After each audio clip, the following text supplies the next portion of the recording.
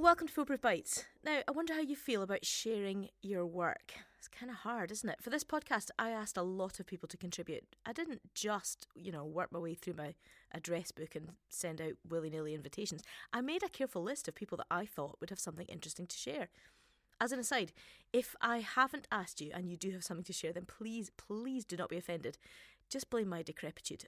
Ping me a message and we'll get you on. Anyway, what surprised me was the number of artists who replied hesitantly, reckoning that they had nothing significant to share. Interesting, isn't it? Thankfully, some of them, like Amanda Aitken, pushed through and sent something to me. Amanda is a storyboard artist and animator based in Galashiels. Recently, she was a storyboard artist on the Scottish BAFTA-winning children's series The Brilliant World of Tom Gates, and in 2019 she was a clean-up artist. I know, I don't really know what that is, but it sounds cool. On the Oscar-nominated animated feature Klaus. You can find that on Netflix, by the way.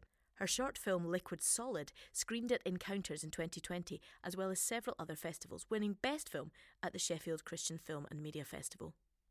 In this bite, Amanda shares about the bravery required and the benefits gained in sharing. I once attended a writer's workshop that was led by a Hollywood script consultant. The day was full of opportunities to try things out and discuss different writing processes. And at one point, we were asked to share a little about what we were working on outside of the workshop, so we could get feedback from the group and from the course leader. I was scared to speak as I was the youngest there, but I learned a lot from doing so. But I remember that one person refused to share anything at all. I understood the reluctance, but I also thought, what a shame it is. They missed out not only on the great advice that was available from everyone there, but also on the whole experience of presenting their work to the world. Generally, I work as a storyboard artist on animated children's shows, where sharing work and getting feedback is a regular occurrence. In any job where people are creating something together, it's absolutely necessary to go through this process. No film could be made if an actor refused to show off their craft. Not that that seems particularly likely. At times it can be challenging to receive notes on a storyboard, but usually it promotes a better story. I learn much more through that process than if everything stayed exactly as I first drew it, as little as I like to admit it. So at first glance, it looks like I'm doing all right at this whole sharing my work thing. I even post semi-regularly on social media. However, a few months ago I realised I was keeping my most personal work hidden.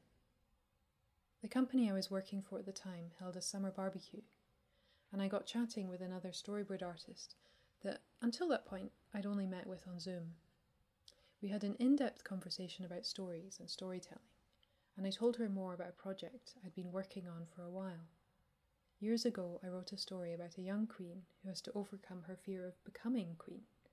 It was called Kinsey's Sword. Over the last few years, I've developed it as an animated short, but despite that, I hadn't shared the actual illustrated story with a wider audience. Our conversation and her encouragement prompted me to do so.